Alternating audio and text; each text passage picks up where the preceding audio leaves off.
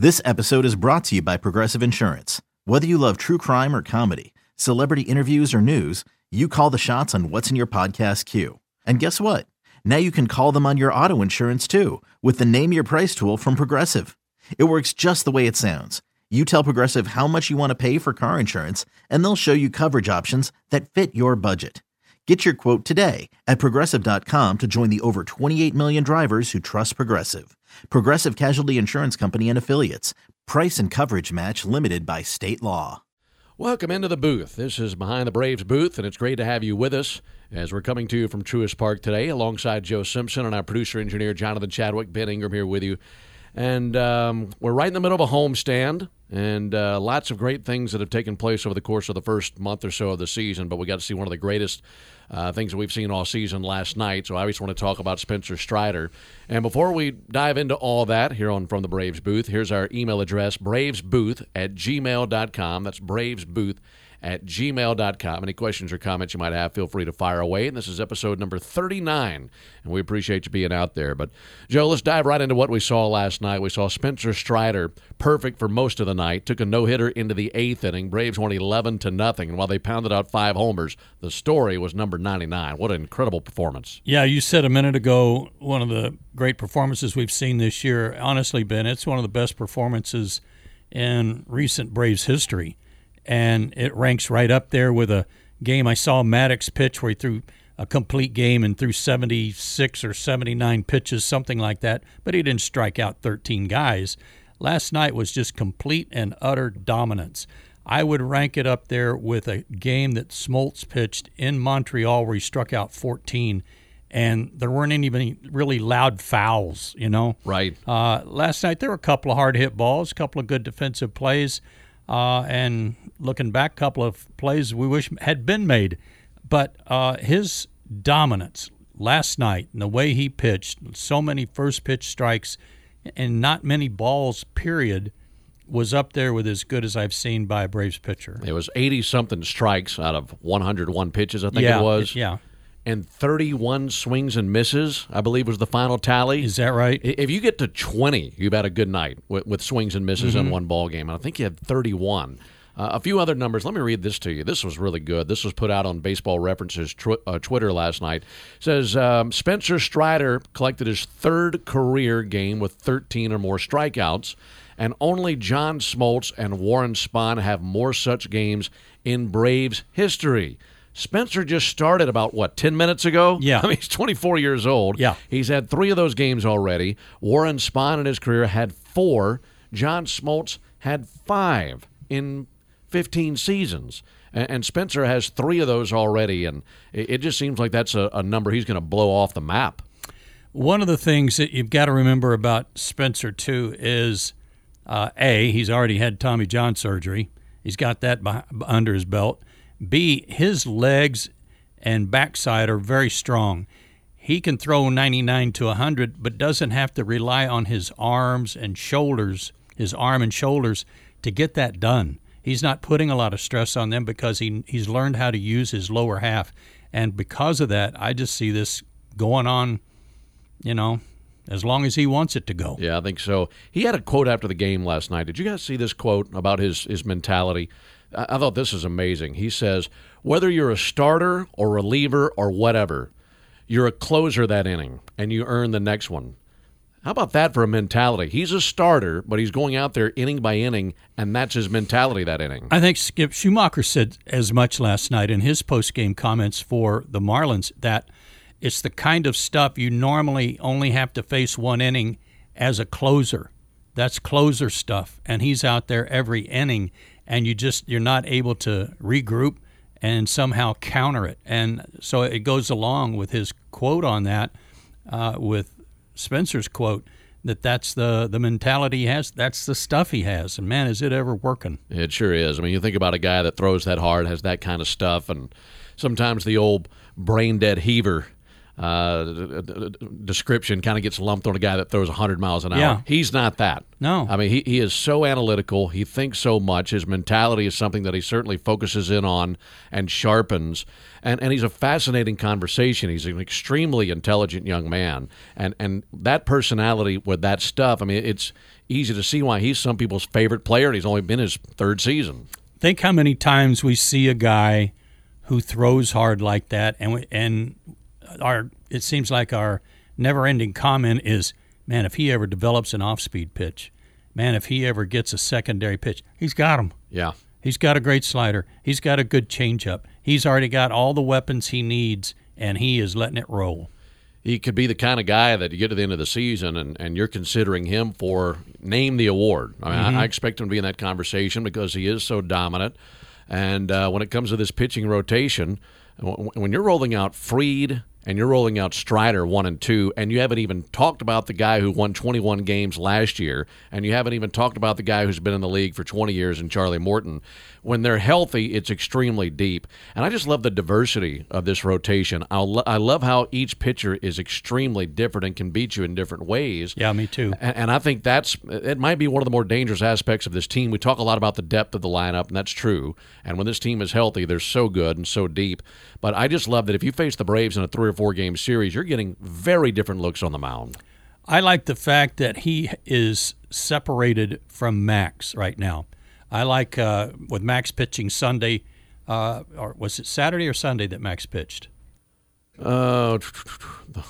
pitched Sunday. What day today is? He pitched Sunday. Sunday. Okay. Yeah, I'd rather see them separated. Personally, I was thinking Max pitched Saturday, but those two guys, having those two guys pitch at the top of their game right now, help eliminate long losing streaks. Right. Now, I know we just lost 4 in a row. Wasn't because Max pitched poorly. He pitched great, gave it up late in the ball game. But I like the fact that those guys, if they're separated, help separate any chance of a long losing streak. It's a really good point.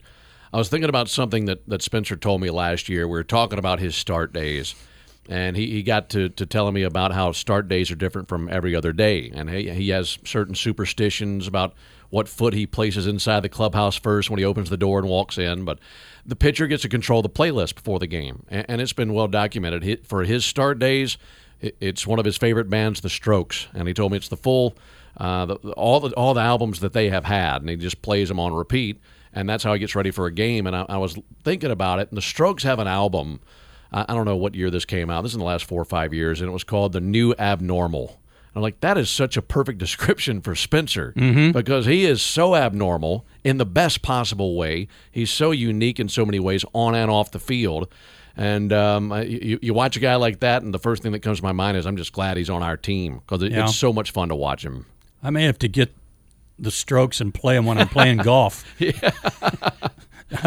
No, that's very cool. And whatever it is that floats your boat to get ready for the ball game, music or otherwise, I'm all for it. There were some guys who didn't need any of that just wanted to show up, come out, take some batting practice, go back in and rest, and then get ready for the game. That's not to say they didn't prepare and go over scouting reports. They all did. But I like this. I like this new mentality, provided they know how good they are to begin with and don't really need all that. Good to see the team in the 4-game losing skid last night. You and I mentioned this number last night that the Braves are the only team, what do we say, since 2018 who have not endured at least a 5-game losing streak or more.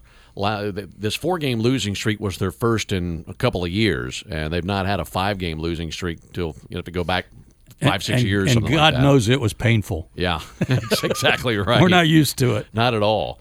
And you needed a win. There's no doubt about that. That's the understatement of the show. But last night's game was the kind of game that you wanted. Somebody needed to pay. And while you have taken a 4-3 win, having an 11-0 win, I thought that's the kind of win you want right after a 4-game losing streak. You asked me before the game last night in our opening comments what I thought needed to happen to kind of get it turned around, and I said offense. The offense has got to get going. They got to start driving in some runs with guys in scoring position and not leave Ronald Acuna Jr. sitting at third base in the first inning every night. Well, they broke out in a big way. The offense was just tremendous, and I was very happy, as Snit was talking about him after the game. Sam Hilliard having kind of a breakout game as a Brave with 2 monster home runs. Good for him, and he's back in there again tonight. And it makes you excited for what the lineup will look like once Michael Harris comes back. I thought Darren put this in a perfect way when we were on the last road trip. This is when Hilliard robbed the home run in San Diego. And he says, you know where Sam Hilliard's going? I said, where? He said, nowhere. Yeah. And my thought was, when you bring back Michael Harris, you can have Sam play in left field every game if you want to, and I'm sure he'll be out there with Eddie Rosario. You can DH him. But in other words, there's a place for him. You're not going to be seeing less of him just because Michael Harris comes back. And it just further deepens the lineup, having his bat towards the bottom of the order, whether it's 7th or 8th or wherever you want to put him. And his defensive abilities are rock solid. And you feel good about your outfield depth all the way around defensively and offensively once Michael comes back. It's funny. It was presented to me last night in a text during the game that it's like Eddie and Sam were sensing that Michael Harris is about to come back. Sam hits a homer. Eddie says, okay, maybe I better hit one. So Eddie hits one, and now it's your turn, Sam. Okay, Sam hits another one. Back to you, Eddie. Right. Trying in terms of who's going to play left field when Michael comes back. Sam Hilliard's 29 years old, I think, or about to be. I'm not sure. I cracked up last night when he had his helmet off after a home run and all that gray hair on the side of his head. I remembered that he was almost 30. But he does bring a lot to the table, and he is a big guy. He is finally getting a lot of consistent at-bats. They're coming at the expense of an injury to Michael Harris II, but he's making the most of them, and he's getting a little more consistent. Is he going to swing and miss? Yes. But he's going to drive some balls, too, and he's getting a lot of confidence, and you're right. And Darren's right. He's not going anywhere. No, he's not. And it's one of my favorite things that you'll see in a season year to year. You expect big things out of Ronald Acuna or Matt Olson or Austin Riley or Max Fried. You expect those things.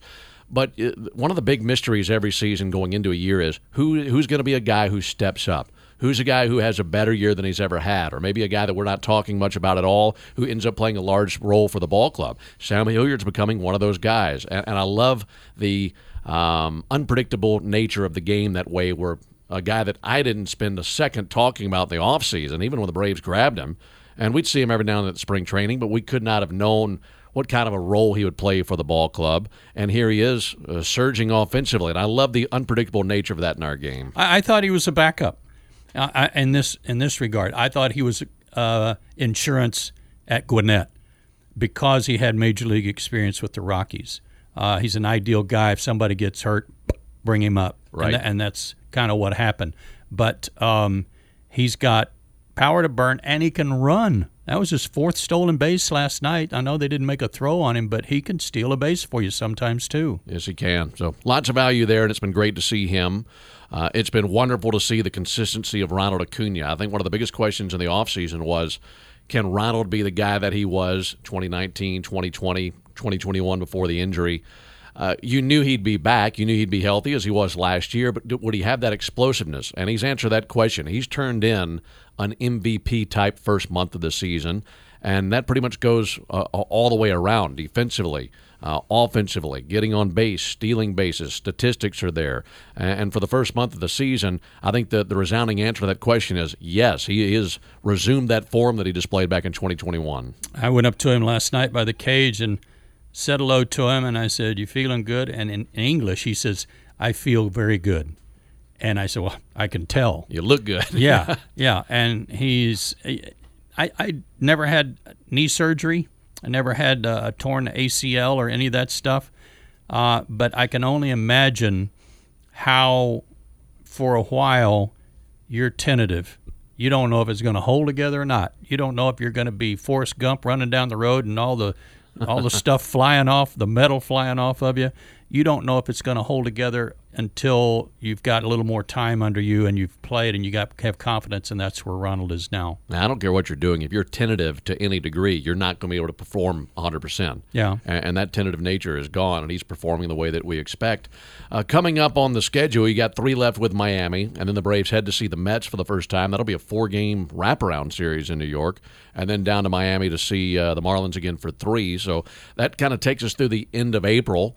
And you want to win these games, obviously, against teams out of your division. But I think outside of the 4-game losing skid, you'd look at where the Braves are right now and say, thumbs up, really good start. That's something you didn't have the last few years. No, it's always been fighting from behind the last 2 or 3 years, trying to catch up, get to 500, and then assess where you are.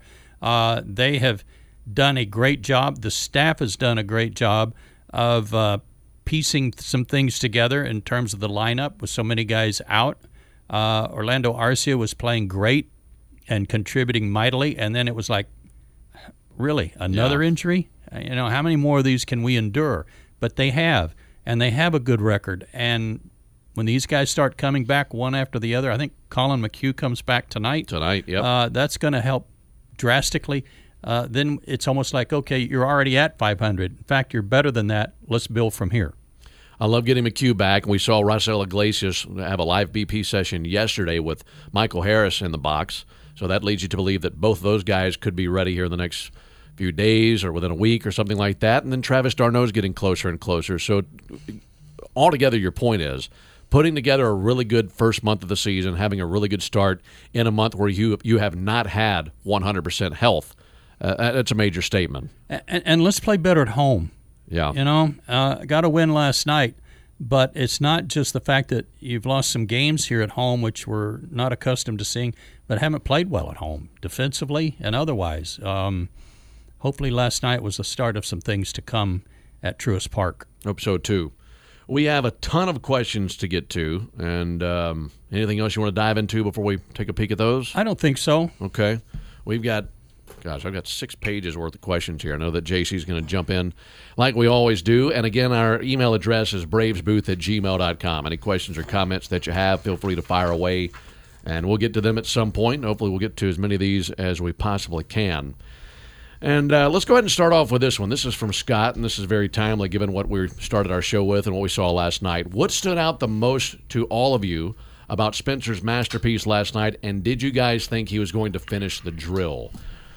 I know we were hopeful, and with the stuff that he had, the thing that was going through my mind was, man, I want to see a perfect game because, number one, it's hardly ever happened in the history of the game. I think 25 perfect games or something like that. But our franchise, in the long history of the Braves franchise, which goes back to the 1860s, there has never been a perfect game.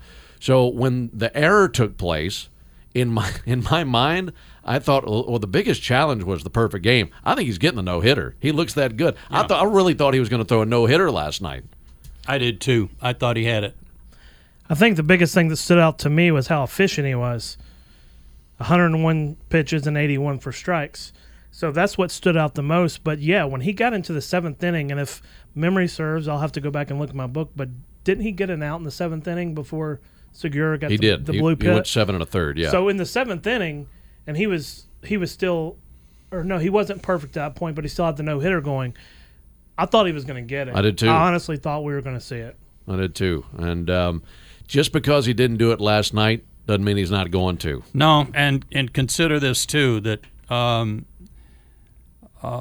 Gene Segura is the only guy that didn't strike out. Yeah. That tells you a little bit about his mentality at the plate and his approach. He was just up there slapping and hacking to try to find a hole, and he did. Now, grinning and running down the first baseline with a bat flip, I don't know how that will be received. I don't think anybody will think twice about it, but it was a little out of line for that.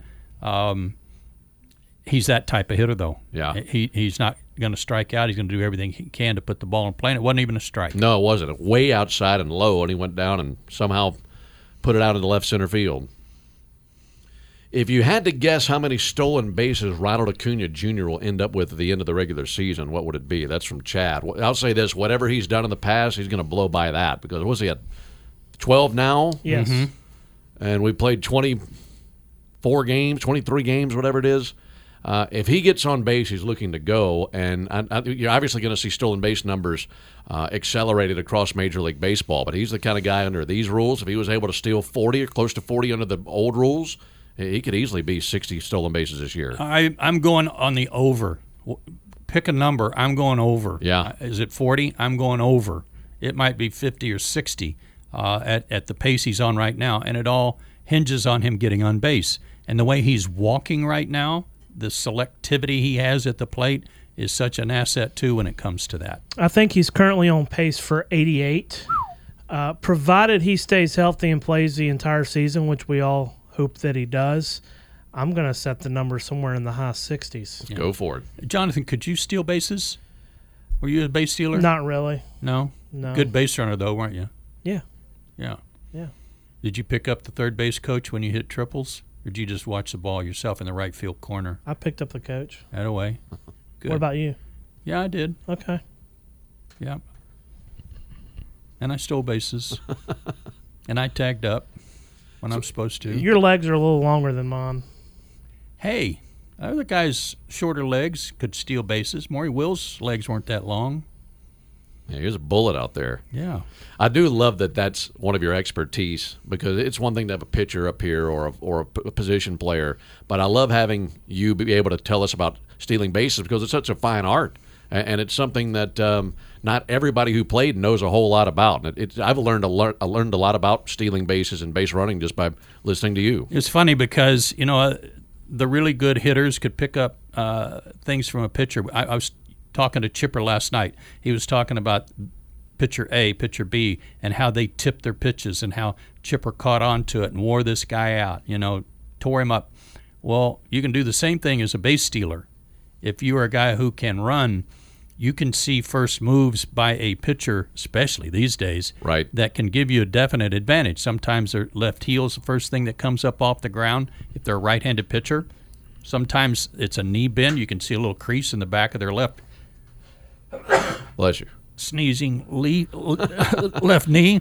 That might be their shoulder. There's things like that as if you study, you're going to find weaknesses and pick on it. Who did you learn the most about or most from when it came to stealing bases? Maury.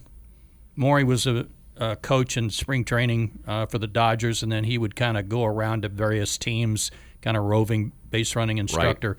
And I think I learned more from him than anybody. Very cool. Here's a question from Mike. He said, are you guys looking forward to seeing the new video board at Citi Field this weekend? Yeah, that one and the one in Philly. Phillies and the Mets both got new video boards, but from what I understand and what I've seen on Twitter, the one in New York looks like an absolute monstrosity. So I'll be interested in checking that out. For the first time. I guess it's a shiny new toy. It'll be cool to see, but, I'm looking more forward to 4 wins. That'll work. Here's one from Larry, and it's to Ben, Joe, and Toe Chad. What's that all about? That's when he broke his toe last year in Denver. Forgot. He dropped that 1.5 liter bottle of water on his foot. Yeah, Larry's been with us for a minute. Well, I forgot about that. That was very painful and ugly. I'm sorry you had to. It was, yes.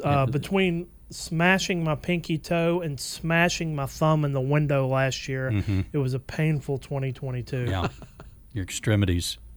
He wanted to know, at what point do the Braves start to shift their focus away from shortstop with Vaughn Grissom? That's from Larry. I guess when you get healthy with Orlando Arcia. Now, if you have more games like what we saw the other night, maybe you could think about Shoemake, but what are your options? That's my thing. That's one. I mean, if you see Vaughn continue to play tentatively, right, and kind of stiff, when you're playing tentatively and don't want to make a mistake and you're worried about making an error, your hands and your arms become very stiff and hard. He can't afford that. The team doesn't care if he hits $150. They need him to catch the ball, and I think Vaughn knows that too, and he's working very hard at it, but he needs to start making those plays. Got to have it at shortstop, no doubt about that. Let's see here. Hey, guys, when a pitcher is struggling in a game, how much influence does he have over when he gets pulled?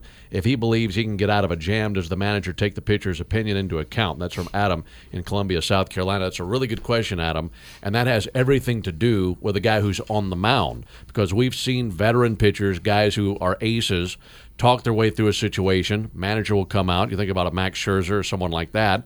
And it's not a one-sided conversation between a manager and the pitcher. A lot of times there's a big conversation, and that manager will show trust in that pitcher because he's earned it.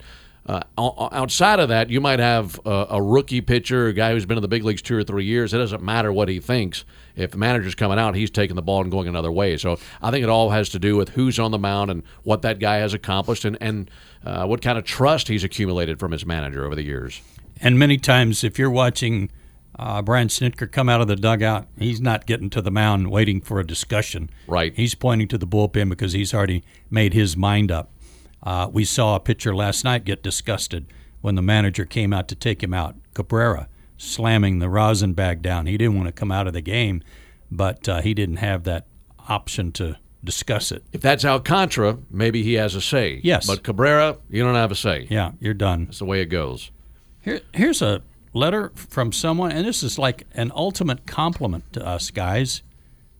Check it out. This is from Ralph L. Davis III in Beaumont, California. California, okay? Last year, J. Chad called an inning and remarked how fast the action seemed to go by.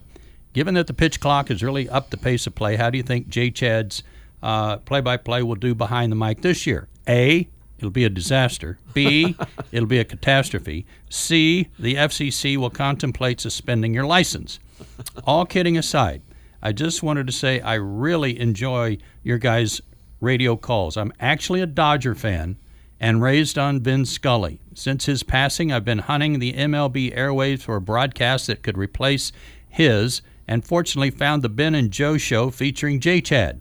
Keep up the great work. Ralph L. Davis III, Beaumont, California. What a nice letter. That's an extremely nice letter, Ralph, and we appreciate it, and it's good to have you tuning in. And something that I really like about that is, like he says, he lives in California. He's a Dodger fan, but he's a baseball fan and likes listening to other broadcasts. And I know that's something that we all enjoy, and chatting baseball with people of different fan bases. So that's great that we can have Ralph tune in here and there. To answer your first question, Ralph, it'll be somewhere in the middle between A and B, between a disaster and a catastrophe. No, it won't. No, it won't. You're going to handle it just fine.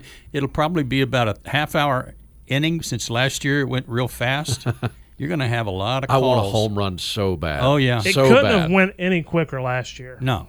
Well, here's the thing. I mean, last year when you were doing play-by-play, you had Hoeing on the mound for Miami. He's pitching tonight, so That's maybe right. you come on the air tonight and give us a scouting report. I think we're going to reserve it for 162 after we've wrapped up the division. Well, as long as he's pitching against somebody named Raking or Shoveling, we'll be in good shape. Where do we finish the season this year, by the way? Are we at home? Yeah, Yeah, we are. Okay. with Washington. That's perfect. Mm-hmm. Perfect. Yeah. I hope we had a grand slam and he gets to call it. That last week, I mean, we got the Cubs in Washington. We could mix him in with little Dansby Swanson, Good. and the Cubbies. What if we clinch in game 162 and he's got the call? Oh, I don't know that's not a good idea because his head would hit the mic and he'd pass out. Be amazing radio, that's for sure. Uh-huh. Let's see. Joe, when you're not calling games, do you still watch the Braves every day? That's from Nelson. Pretty much. If I'm not, I'm like a lot of people, Nelson. I will have the game on, but it'll be muted, and I'll have Ben and J. Chad and whoever's filling in Got the boys on. have the boys on the radio, and that's how I prefer to watch and listen. Very good. This is another one for Joe. Mike from Bismarck, North Dakota wants to know, what kind of new golf clubs did you just buy? And two, and I know you'll love this question, have you ever been invited to play or played at Augusta? He seems to have enough pull to get himself invited for 18 out there, Mike. Mike, little do you know, our guy has been on the Masters course there in Augusta, about a year and a half ago? Yeah, a year ago last December. And one of the bucket list great thrills ever. In terms of what clubs I got some new Mizunos, and I love them. I kind of went to some old man graphite shafts, but I can't recommend Mizuno irons any higher. They're just fabulous. I have a Mizuno driver too, but me and my driver don't seem to get along real well, but that's not the driver's fault. Augusta was a bucket list that was thanks to our chairman, Terry McGirt, who is a member there, invited me. It was, I don't want to make this sound anything other than grateful, but it was kind of short notice. It was like I'll say like on a Tuesday or something, I got a call from Derek Schiller, our president, who said, can you be at the front gate at Augusta on Friday or something like that? And I, yeah. They said be there at 11. I think I was there at 8:30 waiting to get in. So it was a great opportunity. We were supposed to play 2 days in a row. We got rained out in the second day. I birdied number 15, so that was the highlight of my round, and we'll talk about it forever. It was great. It's really fun watching the Masters when we got it up there in the booth. and you have expertise now on multiple holes, and you'll say, well, the green's going to do this, or the hole's at this part of the green. That's pretty fun. Well, I can tell you right now, Ben, he's going to have a tough shot out of those woods because I was in there, and you know all about them. There's a lot of trees there. Here's a question from John in Atlanta. Ben, Joe, and Jay Chad, big fan of you guys. I was curious what you guys think when it comes to Marcell Ozuna. It's almost getting uncomfortable to watch. I've been a defender more than most, and I hate to see him struggle like he is. We do too, John. Just wondered how much longer the leash will be if he continues to struggle like he is. Again, that's from John. John, I made my feelings, I think, pretty clear here a couple of days ago, and I talked about how it makes me very uncomfortable hearing our own fans boo one of our players so vociferously. It makes me feel bad for Marcell. Do I feel sorry for him? No. I mean, he's a grown man. He's making more money than any of us will ever make combined. You don't feel sorry for him with the exception of how he's a Brave. He's a Brave, and he's just getting crucified by the fans, and for that, I feel bad. Mm-hmm. I don't like it, and I understand it. I don't like it for one of our players. You know, and as we record this at 3:30 in the afternoon on Tuesday, there's Marcell down there on the field getting some early work in. So it's not that he's not putting the work in. He is. And I think Joe kind of said it best. We all hate to see what he's going through, and hopefully he can turn it around. He's a nice guy, and by all accounts, he's a really good teammate. That's another reason we hate to see anybody struggle that much. It's obvious he's not going to get sent to AAA, to go get some work. Right. But how much longer he'll be in a Braves uniform? Those days, I think it's like the sand in the hourglass. I don't think there's much sand left in that upper level of the hourglass. Yeah, we're talking about the health of the team, and once Harris is back and you kind of let some things play out, he could be the odd man out. Yeah. And we just saw the Diamondbacks eat, $34 million? Yeah, it's not our money. It's not our money. It's easy for all of us, including the fans, to say, why are you hanging on to him? Why don't you get rid of him? Well, there's about $34 million reasons not to cast him adrift. All right, here's one from Adam. Hey, Ben, Joe, and Jay Chad, big-time fan and long-time listener. If each of you were not in broadcasting and instead were part of the facilities crew, what job would you want? Field crew, ball boy, vendor, usher, etc. Thanks for blessing our ears with your artful broadcasts each night. Braves Country is lucky to have you. That's from Adam. Thank you, Adam. Let me tell you this. I would not be on the grounds crew. I pulled tarp, broadcasting games in the minor leagues. Those guys have my utmost respect. I want no part of that again. So maybe something where I got to throw on a golf shirt, something where I could evaluate talent or something like that. You don't want to be a hose holder for Ed Mangan? I do not. I'm not holding anybody's hose. Okay. Long days for those boys. First ones to arrive, last ones to leave. Yeah. Of the jobs that you listed, I think I'd probably have to say ball boy. Get me back in uniform. Yeah, bat boy. I want to be the bat boy. Yeah. So I can get the bats and the shin guards, the elbow guards, and everything, and then just fire off some little, snipes every once in a while. Yeah. How did you hit that? You'd learn a lot being down there. Oh yeah. You don't want your 12-year-old son doing this. No, not at all. How old was Gabe when he was a bad boy that one day? He was only about 9 or 10. Where was that? Montreal? No, that was at the Astrodome. Okay. And he had a wonderful time. He talked about how great Mark Lemke was to him, which is no surprise to any of us, and how scared he was of Ryan Klesko, and that Ryan would throw his helmet and throw his stuff, and Gabe was just dodging it all night. But the worst part was, in the Astrodome, they put the buggy that had all the bats and equipment in it on some kind of elevator that went up to a concourse and then to the clubhouse. It didn't come up some private elevator. And he had enough of the fans who were trying to reach in the buggy to get bats and helmets and steal stuff, and he's going, gah!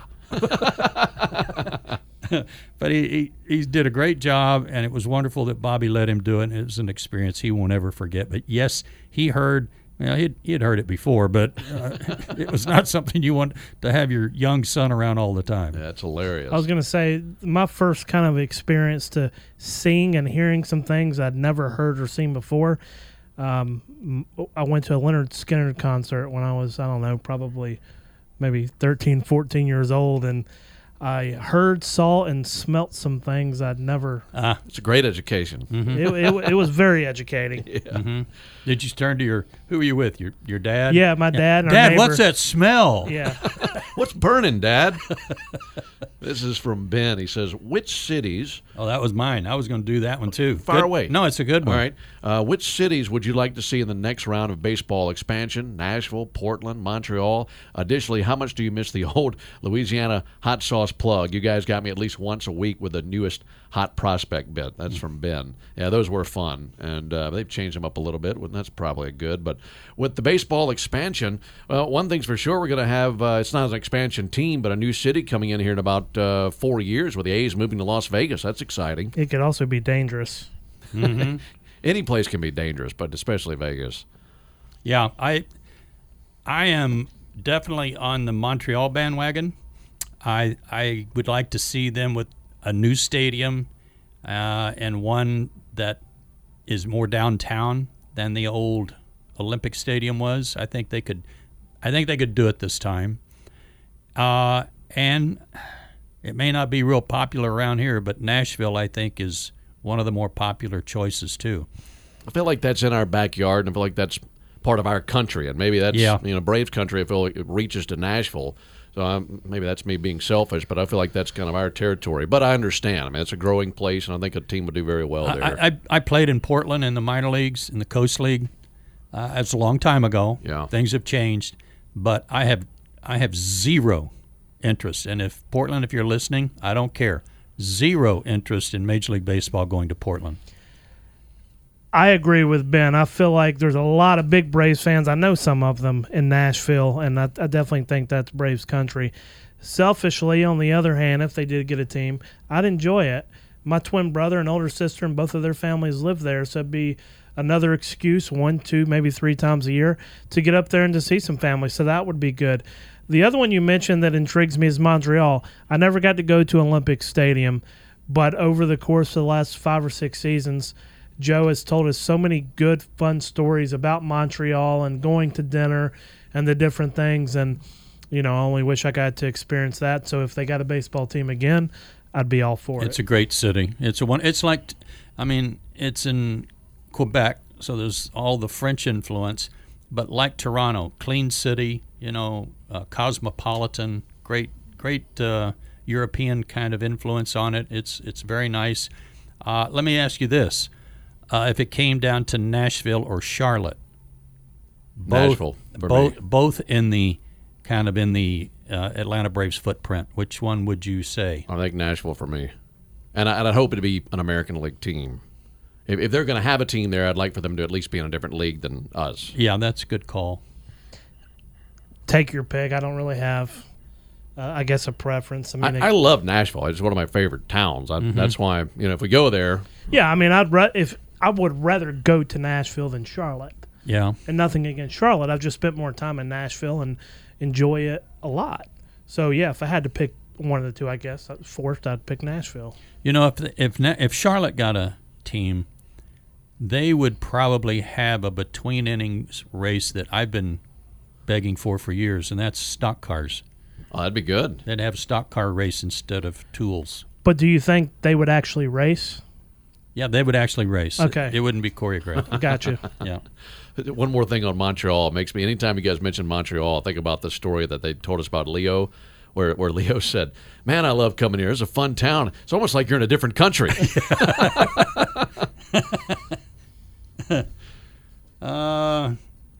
Here's one from Matthew. Hey, guys, what's the process for how you've chosen the analysts on road trips thus far? I thought Darren O'Day and everyone else has been fantastic over the past few years. Thanks, and go Braves. That's a great letter there, a great note, Matthew, and we appreciate it. And that's a choice or answer rather for Jonathan. The process, number one, these guys have to be interested.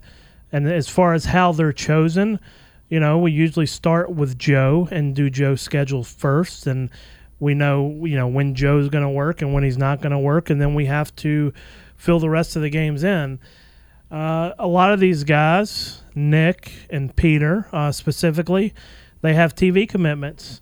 So a lot of the time we have to work around the TV schedule. So, by process of elimination, who's available, that kind of I think would be my best answer.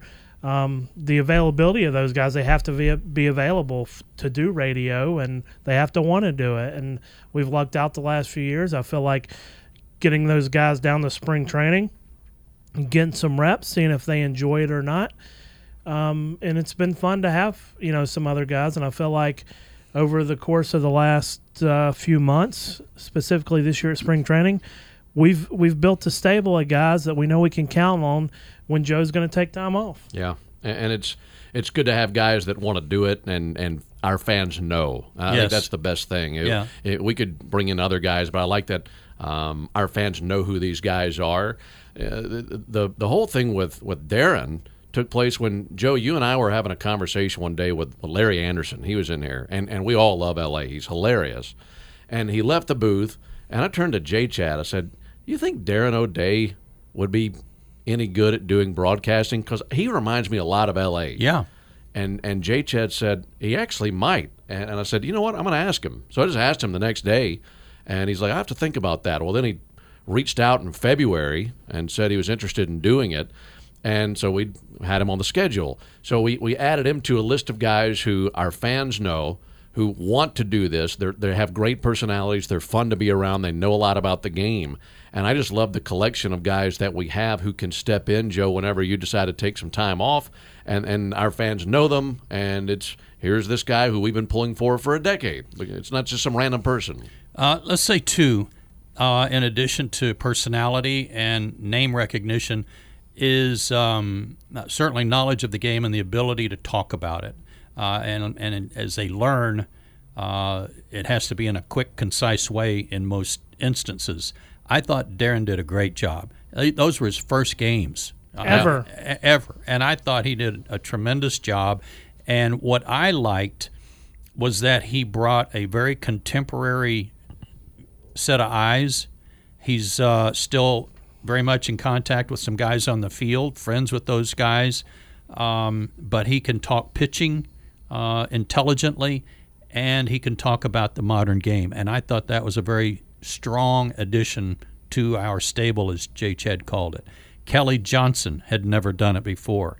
And most of these guys, in my opinion, that we've added start slow. They're trying to get their feet wet and figure out how to do this without getting in Ben's way and without, saying the wrong thing or whatever. And Kelly got really good toward the end of his week, and he's looking forward to his first set of games in Toronto and Texas. Yeah, coming up in a couple trips. Yeah, so these are all people that the fans know and want to do it. I think that's what you said, Ben, or Jonathan. They want to do it, and that's a big key. The other thing is it's why we've talked about it's so vital for these guys to do spring training games. Mm-hmm. It's not the regular season. They don't count. They're midweek games at 1 o'clock. We want them to do well, but they need to see if they enjoy it too. And if they get down there and they decide it's not for them, or if someone wants to not maybe be that good, it doesn't matter. So it's nice for these guys to get the reps at spring training. And we've been very lucky with the guys that we have that have wanted to do it. They've been a joy to be around. They're fun, and they just fit right in with everything that we do. Yeah, it's a good crew, and we have a lot of fun. Speaking of that, here's a question that's kind of about that. This is from Jeff. Have you guys enjoyed getting to know Brandon Gaudin so far this season? And we absolutely have. We've become big fans of Brandon. I think he's a great addition to our crew, and while maybe we're kind of separate with radio and TV, we still spend a lot of time with each other on the road, at home, and that was, I think, our biggest concern when you knew somebody new was coming in. How are they going to fit in with the group? Are they going to be somebody that we enjoy being around? And Brandon absolutely is, and a big fan of his work, big fan of his talent, and who he is, more importantly. I have to say we've been on 2 road trips now. The last road trip I spent time with Brandon on 3 or 4 occasions. He fits in beautifully. He's been a joy to be around. He's fun. He has one of the best senses of humor I've ever been around. I have enjoyed spending time with him. I think he was a fantastic addition.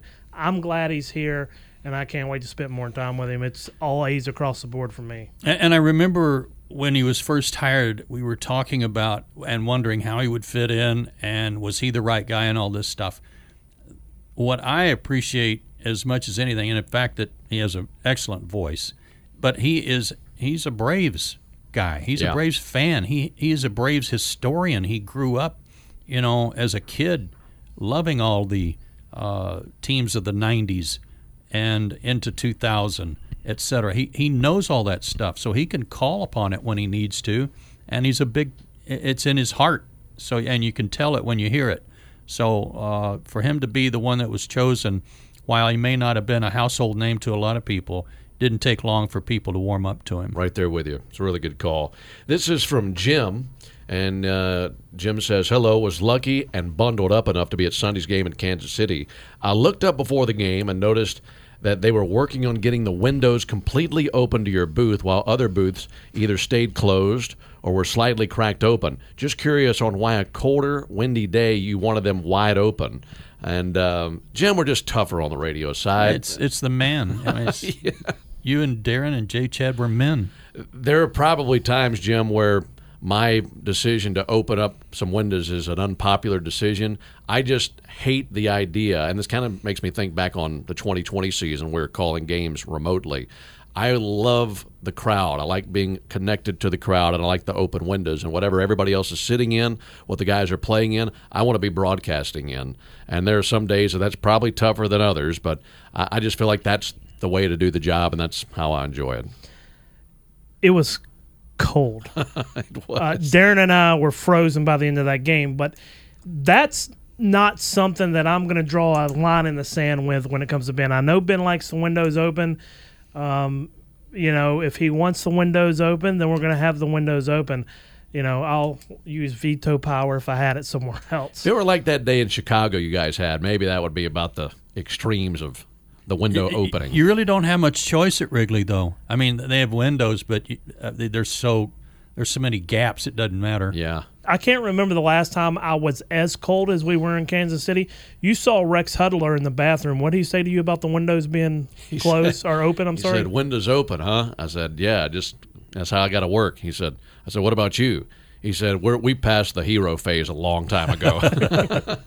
Speaking of heroes, this is kind of a long-running question from fans, and in particular, Ann, which I'm beginning to wonder here, this last part of your question, Ann, as to what your real motive is. Now that Glavine is back, it seems like the steel cage match would now be 3-on-3. Does that change the eventual outcome at all? And also, would all 6 of you wear tight singlets? I mean, if we're wrestling, we're wearing tight singlets. Come on. I may still have one from high school. It'd be wrestling. It would be. There'd be yeah. turnbuckle stuff. There would definitely be some drop kicks. And I want the Ultimate Warrior kind of stuff, the stuff tied onto the arms and all the flair. And yeah. Does it change the eventual outcome? Come on. No. They had their windows closed for the TV broadcast. Yeah. I mean, Glavine's got to be in like his 80s now, and Jeff weighs like 150 pounds. I just got to get low on both of them, and we're good. Yeah. No, it doesn't change the outcome at all. The only way that's going to change is if they somehow draft Yordan Alvarez up there. Yeah. That may shift things just a bit. But we'd have to sweat a little bit. It would take something like that to really swing the scales, because they'd go down. They'd fold. Just the way that it is. Yeah. I did think Darren had a really good angle on this. We were in the gym one day, and Gaudin's in there a lot. Big-time runner, big runner. And Darren says, I've heard this question come up about the steel cage match, and there's no doubt, radio, we just destroy them. But if we got to catch them, we're in trouble. That's great. I'm like, you're probably right there. Thank you, Ann, and we'll let you know about those singlets. Jonathan often wears his to the ballpark. We need a Braves Radio Network calendar, a swimsuit calendar. Actually, we don't need that, but we could sell them. Ben, Joe, and Jay Chad, big fan of you guys. I was curious what you guys think when it comes to Marcell Ozuna. We already kind of covered that, been uncomfortable Sorry, I forgot to cross that one off. We already talked about it.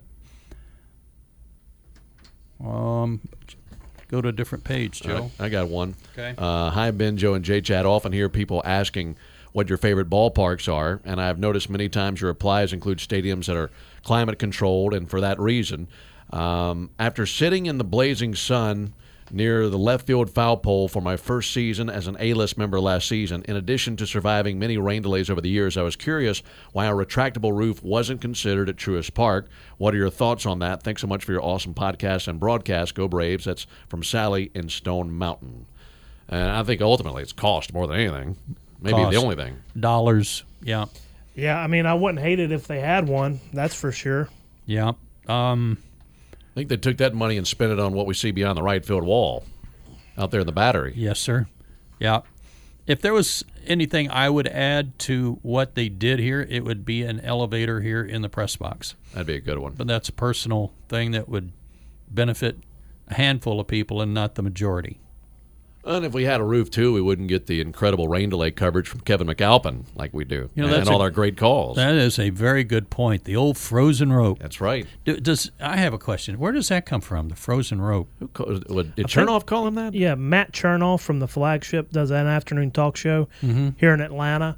He was the one who gave Kevin that nickname, but I can't tell you how that started. Okay. We'll ask him. It wasn't from like a line drive he hit in softball or anything? I doubt it. I think Kevin was more of a walk and a high strikeout guy. Oh, okay.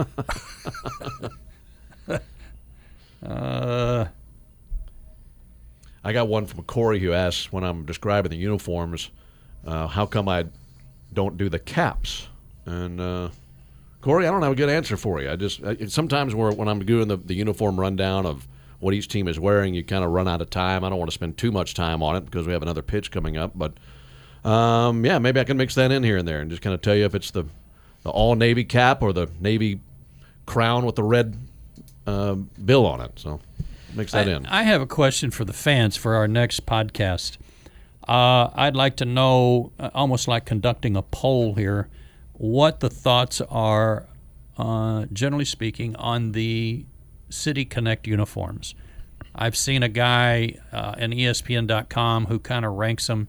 He's some fashionista, I guess, and had the Braves, out of 15 teams, he had the Braves ranked 14th because it wasn't different enough and because it wasn't a departure from the other alternative uniform the Braves wear that goes back to Hank's days. Right. But I want to know what the fans think about City Connect uniforms. Do you like it when the teams come out with all this new gear or not? It's a good question. We see a bunch of them down there in the stands. They've sold a ton of it, so that tells me a lot. They're very popular. Yeah, I don't know who this guy is, and this was totally his opinion. Yeah. I would differ and say that I like the fact that it's not too big of a departure from what we see, because the ones that get crazy and are a departure are generally my least favorite. My least favorite, I have to say, is Boston's. It has nothing to do with Red Sox. There's nothing red on it. It's yellow and blue. Where did that come from? That's from the Boston Marathon. That's their official theme, font, colors, etc. And it's City Connect. So it and I'm not saying I disagree with you guys. I don't at all. But I understand, because people are going to be looking at this thing differently than others. People are for what your expectations are. Maybe that guy's thinking, give me a connection to your city, a theme of your city, maybe not necessarily your team. And some people are excited about these things because it's going to be a completely different look of what you normally see. So it's all about what you really like. Do you like tradition? Do you like something that fits in with your team and your brand? Or do you like something that's completely out of left field? I think you get different opinions on that. But there are a lot that I don't like. Yeah, I'd be interested for some of you folks to, in the next podcast, send in some questions about that or what you like and don't like. Here's a question from Brian. He says, what's the best part about flying on the team plane? Easy for me. One word: convenience. Yeah, get there quick, get out of there quick. Yeah, and it's comfortable, and you get good food typically. And there's no rules, really. You don't have to be sitting down with your tray table up and seatbelt buckled upon takeoff. You can kind of do whatever. And yes, you do. Oh, yes, you do. Oh, you got to follow the rules. Those are all. We get tossed off, huh? Well, I just mean from a federal rule standpoint. Right. We don't break any rules. Yeah. We don't need anybody coming on checking. Just no smoking in the lavatory, J. Chad. My gosh, how many times we got to tell you? Yeah, come on now. Let's see. Hey, guys, did J. Chad plant the possum on the wall at the Oakland Coliseum, and is that why he's so eager to return there? That's from Zach in Smyrna, Tennessee. Zach, for some reason, he just likes the place. He loves Oakland. Yeah, I mean, I'm not hoping for a possum encounter. I can promise you that. I am. I'm really hoping for possum encounter. It would not be good. I'd probably have to mute all the mics, and we would be away for a little while. I'm really, really hoping that does not happen. I want a possum sighting pretty bad, to be quite honest. Have you ever spilled something on your scorebook, maybe even one that you really wanted to keep from a specific game? That's from Tucker. Tucker, I had the great coffee spill of 2019. And about a quarter of my book, the top right corner is stained brown from coffee, but I still have it.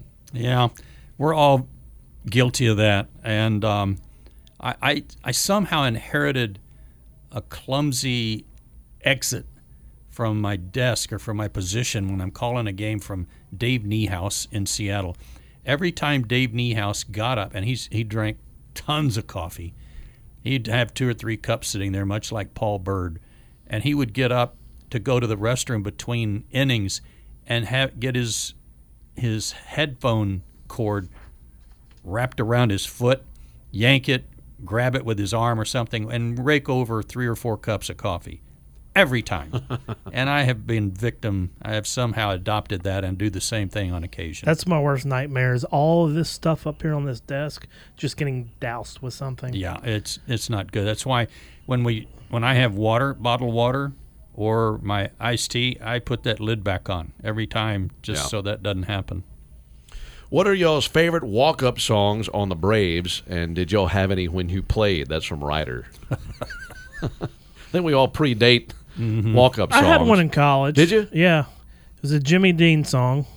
You had Big John, didn't you? Big Bad John. Did you? Yeah. That was my song for 4 years in college. I love that. Wow. So, yeah, it was funny. We had umpires from time to time that we would see pretty consistently, and we had a few that would just start laughing every time my That's hilarious. 5'8", however tall I am, frame walked up to the plate. That is so great. I didn't know that. Had the minor axe clinking in the song. Yeah. Big John. Yeah. I love that. My answer to that is 99.9% of the walk-up songs, I don't know what they are. Never heard of it. Don't know who sings them. I did really so enjoy. I can't say if I like them or not. I really enjoyed it. And he hasn't done it this year, but I really enjoyed the last couple of years when Austin Riley came out to the Stone Cold Steve Austin thing. Mm-hmm. That was a good one because it ties in. He put some thought behind it, and it's not just a random song. Mm-hmm. You know, I do like. Let's see, Kirby Yates. He's coming into Bob Marley. And that's just totally different from what you normally hear with usually, ramped up rock song or hip hop song. He's coming into Bob Marley jam. It's Could You Be Loved? What's AJ's? His has got some law enforcement. His tie, is it's is it Yin Yang Twins? Da, da, da, da, da, da, Yeah, I'd have to look it up. That's it. Yeah. That's it. It almost sounds like Dragnet. Yeah. Oh. Yeah, but those are some good ones. What would yours be, Ben? That's so hard. I mean, it'd have to be something aggressive, something, because I'm a big country guy, older country, outlaw country and Americana, but that doesn't really fit what I'm trying to accomplish going up to the plate or if I'm on the mound. I don't want something that's hard rock or, something upbeat. So I'd have to think about that. I love the classic rock. I mean, Led Zeppelin, that kind of stuff. I love Whiskey Myers is one of my favorite bands now. Maybe a Whiskey Myers song, but it'd be something. I love Skynyrd. Something rock, something upbeat and rock. How about you? I know what Joe's would be. ZZ Top. Sharp Dressed Man. It would be ZZ Top. I'm not sure. ZZ Top would be pretty good because of the tunes and the guitar riffs. But You got to have something with a great opening guitar riff. Yeah, and it's actually I'm thinking Legs. Oh, that's a good one. That's a really good one. Legs by ZZ Top. We needed to have that come on when you come on in the 5th inning. Yeah. Can we have that as a rejoin? Can you work on that, J. Chad? I'll see what I can do. Okay. We got any more? No, we're coming up on about an hour. You got Snit coming up. You guys want to do one more each? Hey, Iglesias, we're watching some video of him throwing off the mound when he was pitching to Michael Harris II the other night, and he looks good. He looks good. Yeah, I need to see him back soon. Not too much longer for him to go out on a rehab.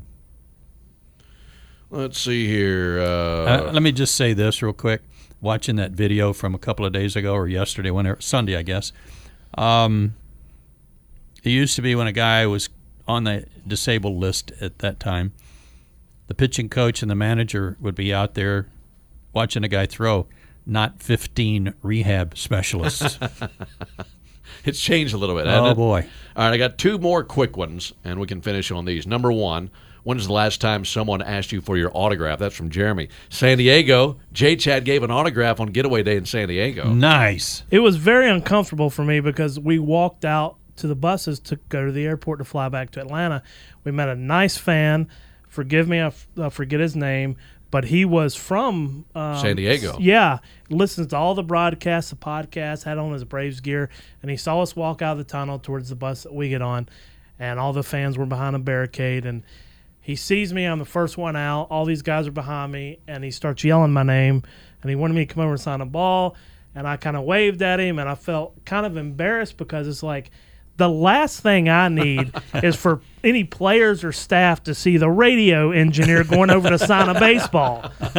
And so, it was a very uncomfortable moment, but Ben kind of bridged the gap and went over and started talking to the guy and came over. Then Ben signed it, Brandon signed it, Yeah. Peter Moylan signed it, and then I gave in and I did it. So That's that was great. the last time. It was last week, and it doesn't happen too often. That was a good one. Well, it was, for the first time, it was a guy.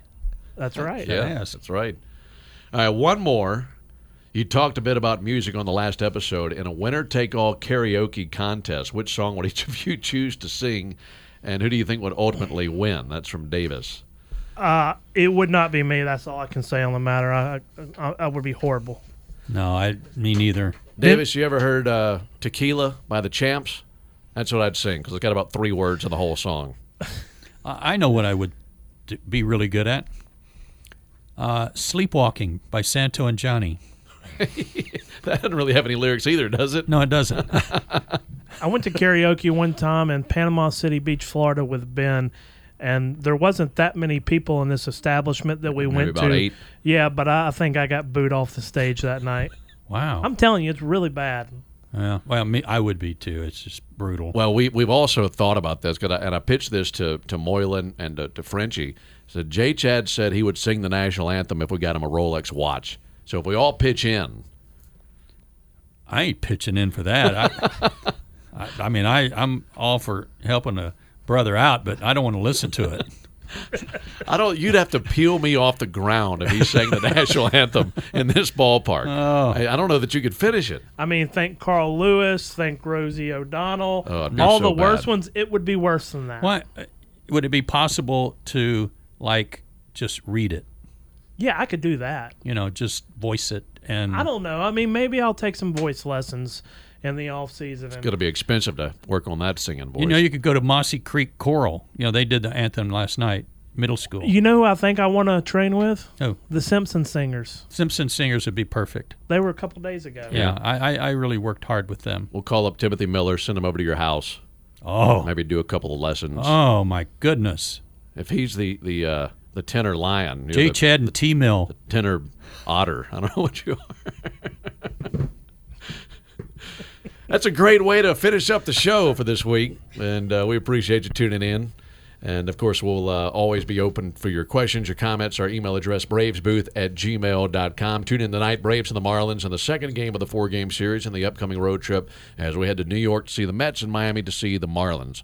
For Joe, for J. Chad, I'm Ben. You've been inside the Braves booth.